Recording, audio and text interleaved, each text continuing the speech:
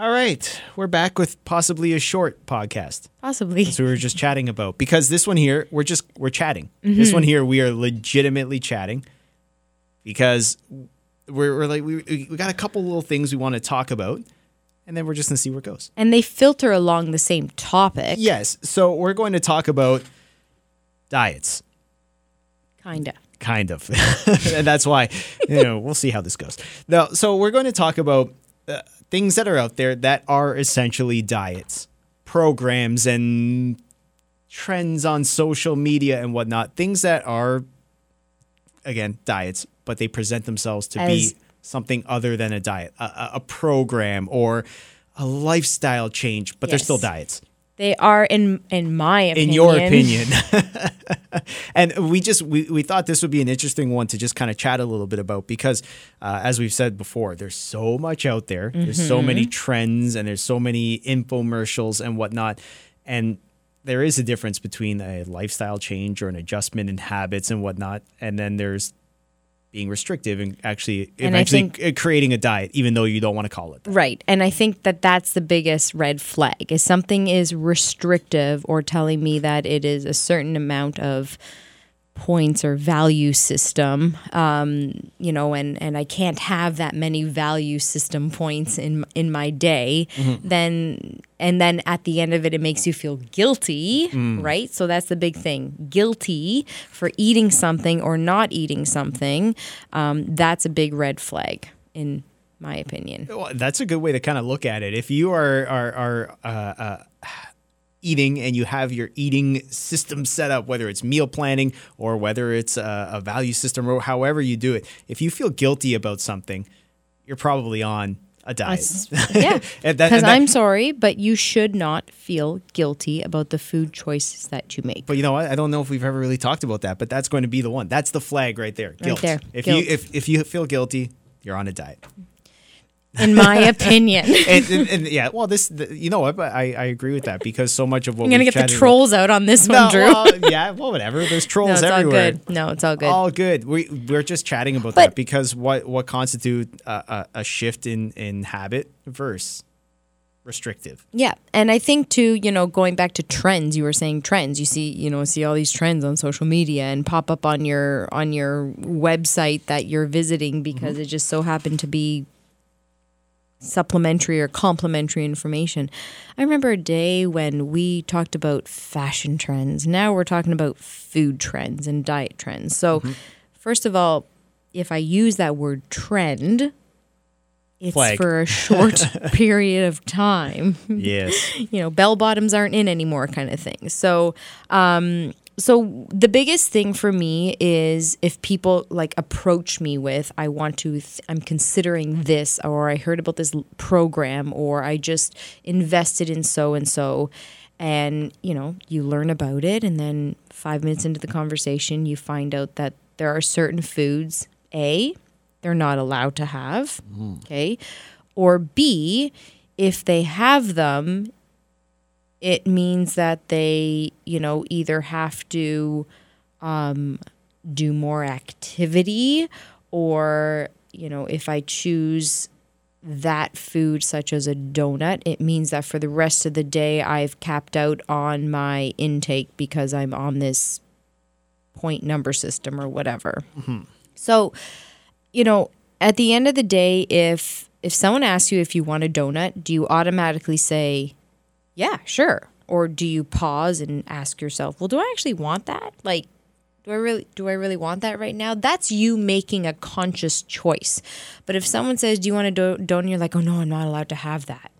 Says who? Right? Says the rule makers of this program you're following. That's not a way to view food. And you and I both know donuts, they're not great to have every day. But if there's some form of guilt when having, a donut at a birthday party or, just being at a potluck dinner and you're just eyeing food and telling yourself, oh, I'm not allowed to have that, or, okay, I can have that, but then I'm going to have to do 2 hours at the gym. There's a relationship that has been developed between you and food and we need to alter it. And that's something we have talked about so many times, is that restricting yourself and then you end up wanting it more. And that's something I always remember you've said so many times. Yeah. If you want chips, have a handful of chips. Because if you keep saying no, no, no, when you finally give in after 5 or 6 times of resisting, you're going to eat that whole bag. Anyways. Yeah. So the big thing the big thing I say about like stuff like that and cravings is if for instance you say to yourself, oh, I'm really craving something sweet right now. Okay. You and I both know fruit is sweet. It's natural. It's a good choice. But if you come out and say, I'm really craving a Nanaimo bar. And I'm going to use that because growing up, those were my favorite things in the whole entire world. And I had any opportunity. I was going to say that's a random choice, but now but I know. anyway, okay. They were. I was a Girl Guide and a brownie growing up. Gotcha. And when I was in charge of snacks, we brought Nanaimo bars. There you go. Anyway, which I'm sure wouldn't be allowed in the Girl Scouts right not now. anymore. But anyway, but that's the thing. If you're saying to yourself, like intuitively, and this is how we get into intuitive eating and kind of listening to our body. But if you say, like right now, I say you're on one of these programs, but you're like, I really want a Nanaimo bar, but I'm not allowed because it's not part of the food I'm allowed to eat. So I'm going to have this instead. And you choose fruit instead. Okay? Good choice. But you have that fruit, and 20 minutes later, you're not satisfied. Because your body is telling you, I want a Nanaimo bar or whatever the food of choice is.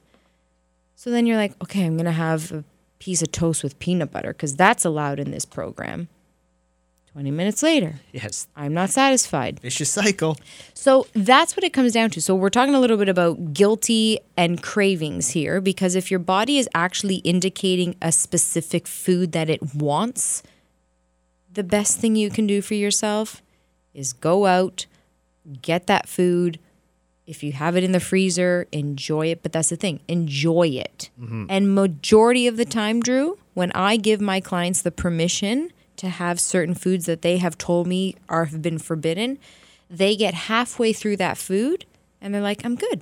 Yep. I'm satisfied. Just a small portion. They just get a bite, Yeah. right? Just to quench that craving. Exactly. Yeah. Whereas opposed if you say like going back and say like, oh, I feel like something sweet, right? Sweet and cold, for instance. Maybe I want an orange, and then you're satisfied. But when it comes to, I'm hitting two balls here. Like if it's cravings versus feeling guilty and then just having that vicious cycle. If you're craving something specific, go for the food. If you're craving, a flavor or a taste, go for a better choice with that. But you should never at the end of the day feel guilty. And if you are on a program or lifestyle that is telling you that you are not allowed to have certain foods, it's, I don't know. You and I both know there are certain foods we don't need every day to function optimally and, be our best self. But these foods all exist in society. Yeah, and it doesn't mean we can't have them and we can't enjoy them and we can't really have that craving for them on occasion. Yeah. That's all good. Right. And you've said it in your opinion. This is just our thought on this. Yes. And we're both big on, moderation. Moderation and balance. And again, we didn't really have like a good general topic for this one, but I had some passion points I wanted to speak about. And yeah, we just wanted to chat about this because it's out there. Yep. Everywhere. All those social sites, yeah. you can't escape it. And if you ever stay up late, there's infomercials. Oh my God, because they're there. They know you're up late and you're, by yourself often and no one will see you with your hand in the bag of chips. Yeah, no offense, but no, but that's been why, there. Yeah, that's why they're hitting you up. So this is just some stuff we wanted to chat about and our thoughts on this stuff. And, if you choose to go that route, hey, hopefully it works for you. But if you choose to go the way that we typically talk about, the stuff we just touched on, people can hit you up if they need more information. Yeah, AndreaFalcone.ca. It's about not feeling guilty. Exactly. And if people are just listening to us for the first time and they're just hearing us ramble and chat and all that, there's a lot more good content out there. Yes, there really is. No, but there's a lot of previous podcasts that we did that touch on a lot of the things that would really complement just what we've been chatting about. So go listen to some of the other ones, go through the topics, and you'll really learn a lot from you. And then because we've just scratched the surface, they could hit you up online, call you, and whatnot. And then we're going to be back soon. My goodness, we're almost at 40. Maybe by 40, we'll get that jingle. We've been talking about that for a few episodes now. We'll chat soon, everyone.